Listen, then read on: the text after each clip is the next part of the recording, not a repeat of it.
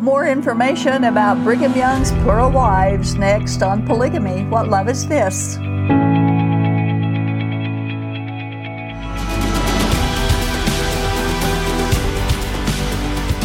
In response to a viewer's suggestion, this is our third program about Brigham Young's 56 plural wives. Brigham Young did not treat most of his wives very well, certainly not as a wife deserves to be treated. We like to begin each show in this series with a quote by Brigham Young that indicates his personal teaching and attitude towards polygamy. This is quoted in the Deseret News. Now, if any of you will deny the plurality of wives and continue to do so, I promise that you will be damned. And I will go still further and say that this revelation, or any other revelation that the Lord had given, and deny it in your feelings, and I promise that you will be damned. Notice that his promise is damnation even if you feel it. Even if you feel negative towards it, you'll be damned. So that was what Brigham Young thought about polygamy. We begin this time with the eighth plural wife, who was Eliza R. Snow. She was a very prominent and highly respected Mormon woman, both in her day and has been through the decades, even today. She has. Yes. Eliza Snow has been highly exalted in Mormon attitudes and in faith-building stories. She was a sister of Lorenzo Snow, who was the 5th LDS Church president, and he was a polygamist. And she was also the 2nd Mormon Relief Society president. Eliza had also been a plural wife of Joseph Smith, so she got the cream of the crop on both of them there. She was a real catch for old Brigham, too. In fact, it was Brigham who performed the plural marriage ceremony between her and Joseph Smith. In fact, 6 of Joseph Smith's plural marriages were officiated by Brigham Young. Now, after Joseph Smith and Eliza's secret marriage took place, she moved into Joseph Smith's home, but Emma discovered her close relationship with her husband, and she was violently expelled. We quote from the book, Nauvoo Polygamy. Yes, Charles C. Rich saw the prophet and Emma come out of a room upstairs and walk together toward the stairway. Almost at the same time, a door opposite opened, and dainty, little, dark-haired Eliza R. Snow, she was heavy with child, came out and walked toward the stairway. When Joseph saw her, he turned and kissed Emma goodbye, and she remained standing at the banister. Joseph then walked on to the stairway, where he tenderly kissed Eliza, and then came on downstairs. As he reached the bottom step, there was a commotion. Both Joseph and Rich turned to see Eliza come tumbling down the stairs. Emma had pushed her. In a fit of rage and jealousy, she stood at the top of the stairs, glowering, her countenance a picture of hell. Joseph quickly picked up the little lady, and with her in his arms, he turned and looked up at Emma, who then burst into tears and ran to her room. Quite a drama there. Yeah, I'll say. Eliza evidently suffered a broken hip from this incident, and from that point on, she walked with a limp. She also lost her unborn child and was never able to conceive again. Wow. Before this incident, Emma and Eliza had been close friends and confidants. Eliza was typical of early Mormon polygamists, both denying that Mormons lived polygamy while at the same time herself being a polygamist and teaching and convincing others to enter into secret plural marriage. Wow.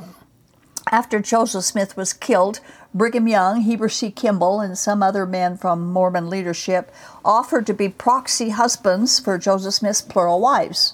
Eliza accepted Brigham Young as her proxy husband and was married to him for time only on October 3rd of 1844, just 4 months after her Joseph Smith had been killed.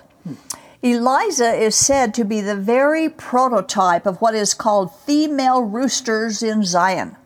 She was always ready to enslave and drag men and women into polygamy. We read this from In Sacred Loneliness. Yes, from Todd Compton. It is common to see a man take a plural wife under the direction of his priesthood leaders, but rare to see a woman fulfill that role.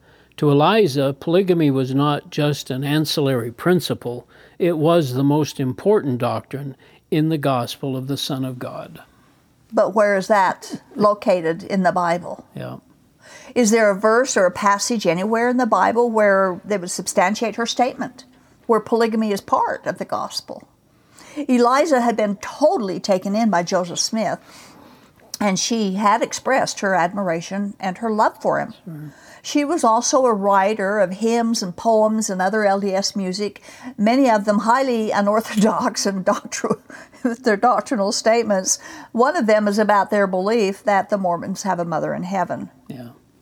She accompanied Brigham Young and the Mormon pioneers on their westward journey and was installed as a publicly acknowledged wife of Joseph Smith in the Lion House in Salt Lake, where his harem or at least most of his harem of polygamy lived. She was a faithful Mormon. She was active in her religion, and she was persuasive in her teachings to others about Mormonism and about polygamy. In March of 1887, Eliza developed a serious illness from which she never fully recovered. In November, she became more and more sick, and in November 5th, she passed away. She was 83 years old and was buried in Brigham Young's private cemetery. Wow. So she lived quite a life. Yeah. One account that I read about her and some of these other older women that Brigham Young had in their older age was that they had suffered loneliness and neglect in their polygamy to Brigham Young. And we'll talk about that more as we get into some of these other wives. Mm-hmm. But they hung on to it, so tenaciously. Yeah, it sounds like she really did. She did, yeah. And so did Zena Huntington and a few of the other women who were very prominent members of the women in Salt Lake once they reached Salt Lake. But they had lived a life of neglect and loneliness, but they drug other women into it just the same because they really believed that God commanded it. Mm. Sad. You'd think that when they get on the other side, what they'll learn about what they. I often think about that when they close their eyes in death here and they wake up, they're facing God, and He says, "What did you do with Jesus?" Yeah, it's going to be a shock. An eternal shock for them because it has nothing to do with marriage. But I was a polygamist. Yeah. I was married. But what did you do with Jesus? What did you do with Jesus? Brigham Young's ninth plural wife was Elizabeth Fairchild. She was 16 years old and he was 43, wow. Another child bride to his middle-aged status. This was her first marriage, but they got divorced in 1853, so it lasted only 10 years. We wonder, was she married for Brigham for eternity? She probably was because it was an eternal union. That's what polygamy sealing was. So if she married to Brigham now in their heavenly realm, wherever that might be, even though she divorced him here. Of course she wasn't because there's no marriage after this life, as Jesus said. We quote from Jenny.com. Jenny.com states that Elizabeth Fairchild married Brigham Young in 1846, James Lyman in 1847, Joseph McMurray in 1853, James Matthews in 1865, and William Chastain in 1868. Wow. Busy little girl. Busy lady. She had at least 5 husbands. We were unable to find further information about her or why she had so many marriages or about her divorce from Brigham.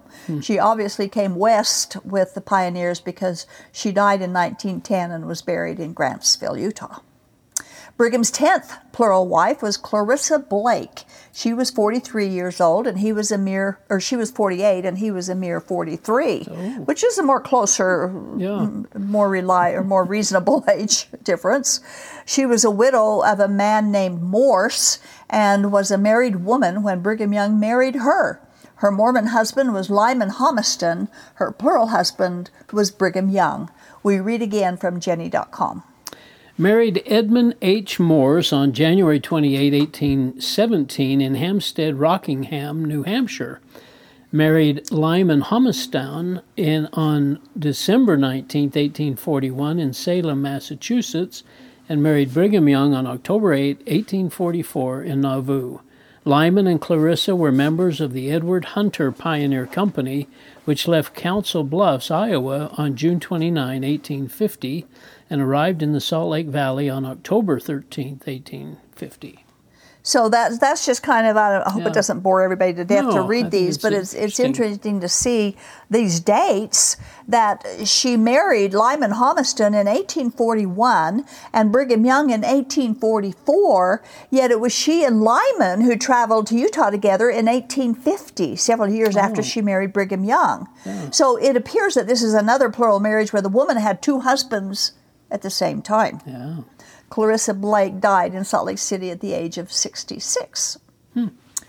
Now, the 11th plural wife of Brigham Young was Rebecca Holman. She was 20, and he was 43 years old, again, more than double her age. Wow. And this is another plural wife of which we could find very little information. She was born in New York, 1824, died July of 1849, in Council Bluffs, Iowa. Now, which means that she was on her way to Utah, because that's where they stopped. Right. So she was in one of those pioneer trains, and she died of unspecified causes. She had married Brigham Young in 1846, although some accounts said she married him in 1844. But we found very little further information about Brigham Young's 11th plural wife. So we'll go to his 12th plural wife. And she was Diana Chase. She was 17 years old. Oh, my goodness. And he was 43. This was her first marriage, and they divorced sometime before 1849. She married Brigham in 1844. She divorced Brigham and married William Montgomery Shaw.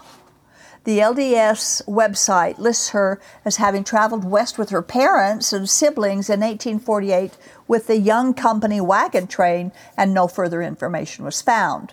But it's interesting as we go through these accounts, even though many details are not available, many of these plural marriages ended in divorce. Yeah, I was surprised at that. Obviously, they weren't as loving and wonderful and peaceful and holy as whitewashed Mormon history leads us to believe. I don't think most Latter-day Saints, at least, what do the polygamists think about this divorce thing? Because I don't think most of the Latter-day Saints would realize there were this many divorces from Brigham Young. Did they see this? They don't know their own history. This so they don't is obviously know true. But the polygamy groups, they swap wives around like that.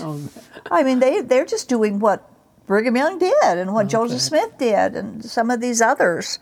If you're not happy in a polygamous marriage and you tell the leader, I'm not happy for whatever reason, he'll take you and place you with another man, another family. Warren Jeffs did it just on a whim. He didn't even need a reason. He just did it on a whim. He did it a lot.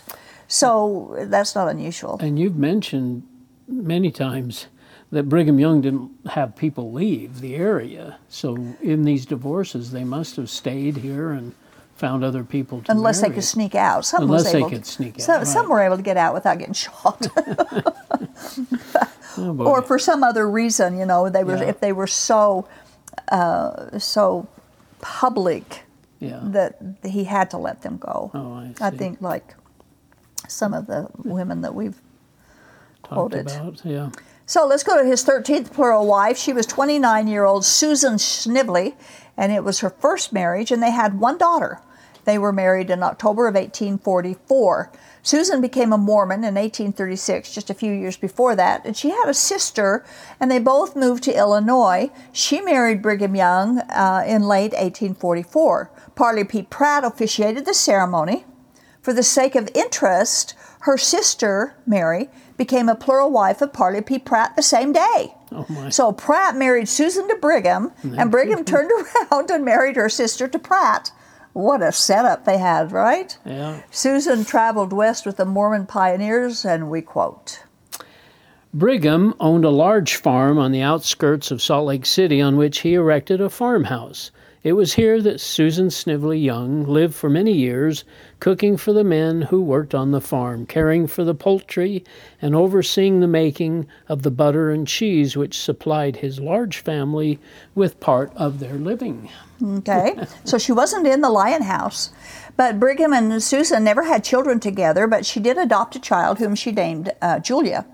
She died in Salt Lake in 1892, and I could discover no other information about her marriage to Brigham Young. The fact, however, that she had no children, of course, gives us a little insight into how much attention Brigham Young would have shown to her. Yeah. If she was unable to have children, she could not be considered a mother in Zion and would be ignored for the most part. If her inability to have children wasn't a physical problem, it indicates most obviously that her husband paid little or no attention to her. Either way, she was neglected. We've covered 13 of Brigham Young's Pearl Wives. At this point, we want to quote something that Brigham Young said after the Mormons had settled in Utah and began living their lives. And Mormon men were taking plural wives like greedy little kids grab for the cookies to get all they can. This is Brigham Young's frustrated advice to his and to other plural wives. It's from the Journal of Discourses, but it was printed in the Deseret News. I'm going to give you from this time to the 6th day of October next for reflection, that you may determine whether you wish to stay with your husbands or not. And then I'm going to set every woman at liberty and say to them, now go your way, my women with the rest, go your way. And my wives have got to do one of two things. Either round up their shoulders to endure the afflictions of this world and live their religion, or they may leave, for I will not have them about me. I will go into heaven alone rather than have scratching and fighting around me. I will set all at liberty. I wish my women and every woman in this territory, or else say in their hearts that they will embrace the gospel, the whole of it, say to your wives, take all that I have and be set at liberty. But if you stay with me, you shall comply with the law of God, and that too without any murmuring and whining. You must fulfill the law of God in every respect, and round up your shoulders to walk up to the mark without any grunting. Now recollect that 2 weeks from tomorrow I am going to set you at liberty. Prepare yourselves for 2 weeks from tomorrow, and I will tell you now that if you will tarry with your husbands, after I have set you free, you must bow down to it, and submit yourselves to the celestial law. You may go where you please after 2 weeks from tomorrow, but remember that I will not hear any more of this whining. Sounds like he had it up to here, love right? Love at home. Yeah, love at home. Right. Put your shoulder to the wheel. That kind of came to my mind, too, the song they sing. So plural wifery obviously produced whining and complaining and miserable wives, or Brigham Young would never have preached this sermon. I would not. This is not the kind of spirituality that comes from the God of all peace and comfort. The 14th plural wife was Olive Gray. She was 28 years old and he was 43. Again, that's a closer age difference. This was Brigham Young's final plural marriage of 1844. He had married 11 women in the year of 1844. Wow. So for someone who claimed polygamy was a bad idea in the beginning, he sure changed his mind in a big way as time marched forward. Olive had been a plural wife of Joseph Smith, another plural wife. She was Tilda Smith for eternity and Brigham for time, meaning for this life, we quote. Olive Frost converted to Mormonism in October of 1839. Her sister Mary Ann had joined 3 years early and had married the apostle Parley P. Pratt. Olive embarked with them on a mission to England in early 1840. In 1843, at the end of her mission, Olive and the Pratts moved to Nauvoo. There, Olive stayed with Patty and David Sessions and was soon introduced to the concept of plural wifery. She was secretly married to Joseph Smith that summer. When Joseph was killed, Olive lost it. She married Brigham Young in October, but died the next year. Wow. And sounds like not very happy. Not too happy. Joseph Smith had married Olive Frost and her sister, Mary Ann Frost, and Olive was the younger of the two sisters. After Joseph Smith's death, Mary Ann became a plural wife of Parley P. Pratt, but was sealed to Brigham Young as well. She became a plural wife to each prophet, but But when her husband Parley wanted to take a plural wife, another wife, she couldn't handle it very well and divorced him in 1853. Mary Ann's sister Olive had her own odd experiences with polygamy. We quote. Yeah, this is again from Todd Compton in Sacred Loneliness. Olive was resealed to Smith 5 months after his death with Brigham Young as proxy. Her sealing to Brigham for time lasted only 1 year because Olive died October 6, 1845. She was 29. So she died pretty young, and it makes you wonder what was going on in those years. The polygamous marriages in those early Mormonism was very strange indeed. There were so many plural wives and plural husbands and divorces and a full supply of painful daily existence. So let's go to his 15th plural wife, who was Mary Ann Clark. She was 28, he was 43, and they married January of 1845. She had a previous marriage to a Mr. Powers, and it isn't known if she was widowed, divorced, or separated. Couldn't find much information on that. She did divorce Brigham, however, in June of 1851, so their marriage only lasted 5.5 years. Must have been less than a happy couple. She wrote Brigham the following note. Yes, on 18 June 1851, Mary Ann Clark Powers wrote from Canesville, Iowa, I wish you to release me from all engagements with you for time and eternity. This is from the Brigham Young Papers. This request was granted as she received a divorce from Brigham Young in 1851. So again, there's just another divorce, another eternal marriage ended. Brigham's 16th wife was Margaret Pierce. She was 22 years old. He was 43.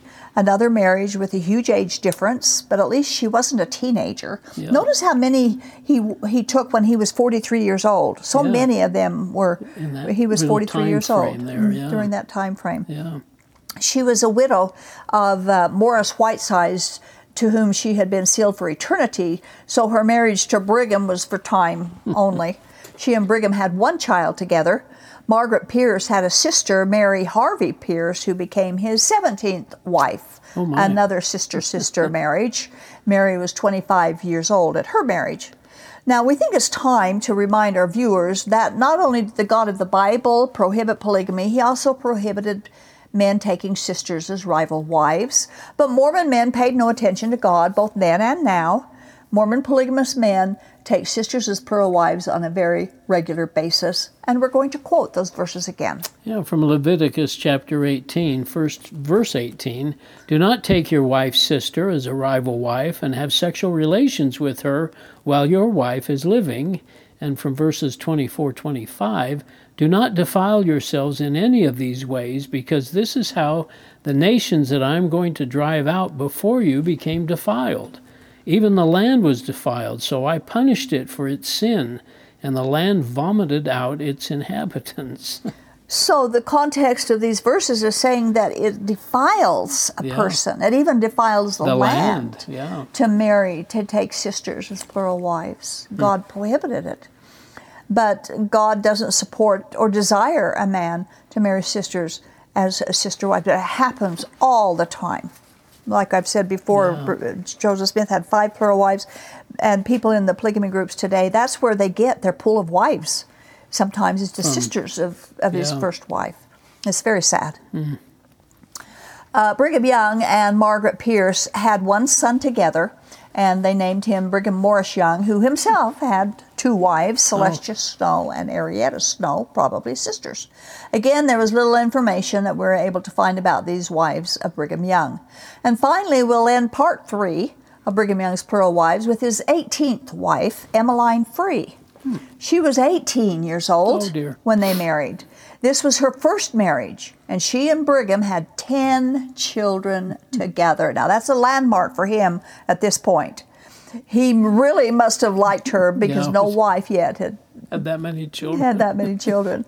Emmeline's home stood on the site where downtown ZCMI used to be. Anybody from Salt Lake would know about that.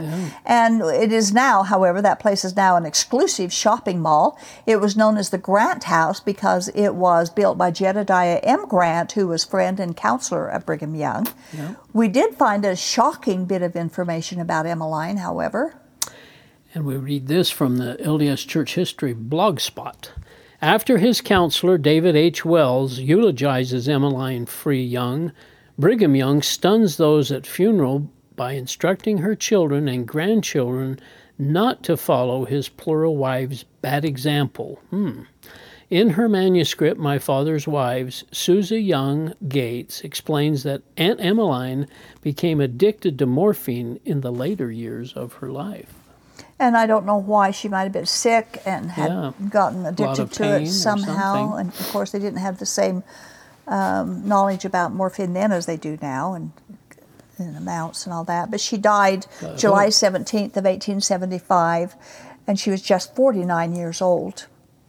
Now, up to this point, Brigham Young had married 5 teenagers and a few girls in their early 20s. Brigham Young had an eye for the young. We quote. From the Journal of Discourses, do you think that I am an old man? I could prove to this congregation that I am young, for I could find more girls who would choose me for a husband than can carry any of the young men. Little arrogant bragging there, huh? And he proved it. I mean, he did prove that was true. Of course, he threatened them with hell if they didn't. So anyway, can you imagine going to a church service and hearing a sermon like that from the pulpit? They probably heard some really wild That's what the things. Journal of Discourses is. There is some wild things they preached. Very crazy. So, so this concludes part 3 of the series discussing Brigham Young's 56 wives. We'll talk about more of his wives in part 4 and in later programs. Even though there are many, we can't get much information, but we'll still stumble through it and get through what we can. It's very interesting. I like it. And this, is, of course, is in response to a lady who said that it might help the LDS people in the LDS Church to maybe see it wasn't all as glorious as they think it is. Like you said about the polygamists, we really don't know that much about the dealings and the workings of all this polygamy stuff and the intermarriages and all that stuff. A lot of it. A lot of the trading around, Thanks. Thank you, Earl. You bet. You know, God's truth and His faithfulness and His word have never failed and never will. Psalm 117 verse 2 says, "For great is His steadfast love toward us, and the faithfulness of the Lord endures forever." Psalm 119 verse 89 says, "Forever, O Lord, your word is firmly fixed in the heavens." And verse 152 says, "Long have I known from your testimonies that you have founded them forever." Ecclesiastes 3:14, "I perceived that whatever God does endures forever. Nothing can be added to it, nor anything taken from it." God was most certainly able to prevent His word from being corrupted, as Joseph Smith claimed. God is good. He is all-powerful. He cannot lie, and He can and did keep His promise to protect the truth as found in His Word and to keep it from ever failing. He established monogamy, not polygamy, as His plan for marriage, and this was confirmed by Jesus Christ Himself. Thank you for watching. This has been the audio podcast of Polygamy, What Love Is This? With host Doris Hanson. Polygamy, What Love Is This? Is produced by A Shield and Refuge Ministry. More information on this program, including the video version of it, can be found at whatloveisthis.tv. If you have any questions or need help getting free from Mormon fundamentalism, write us at contact@shieldandrefuge.org or call us at 1-800-877-425-9993.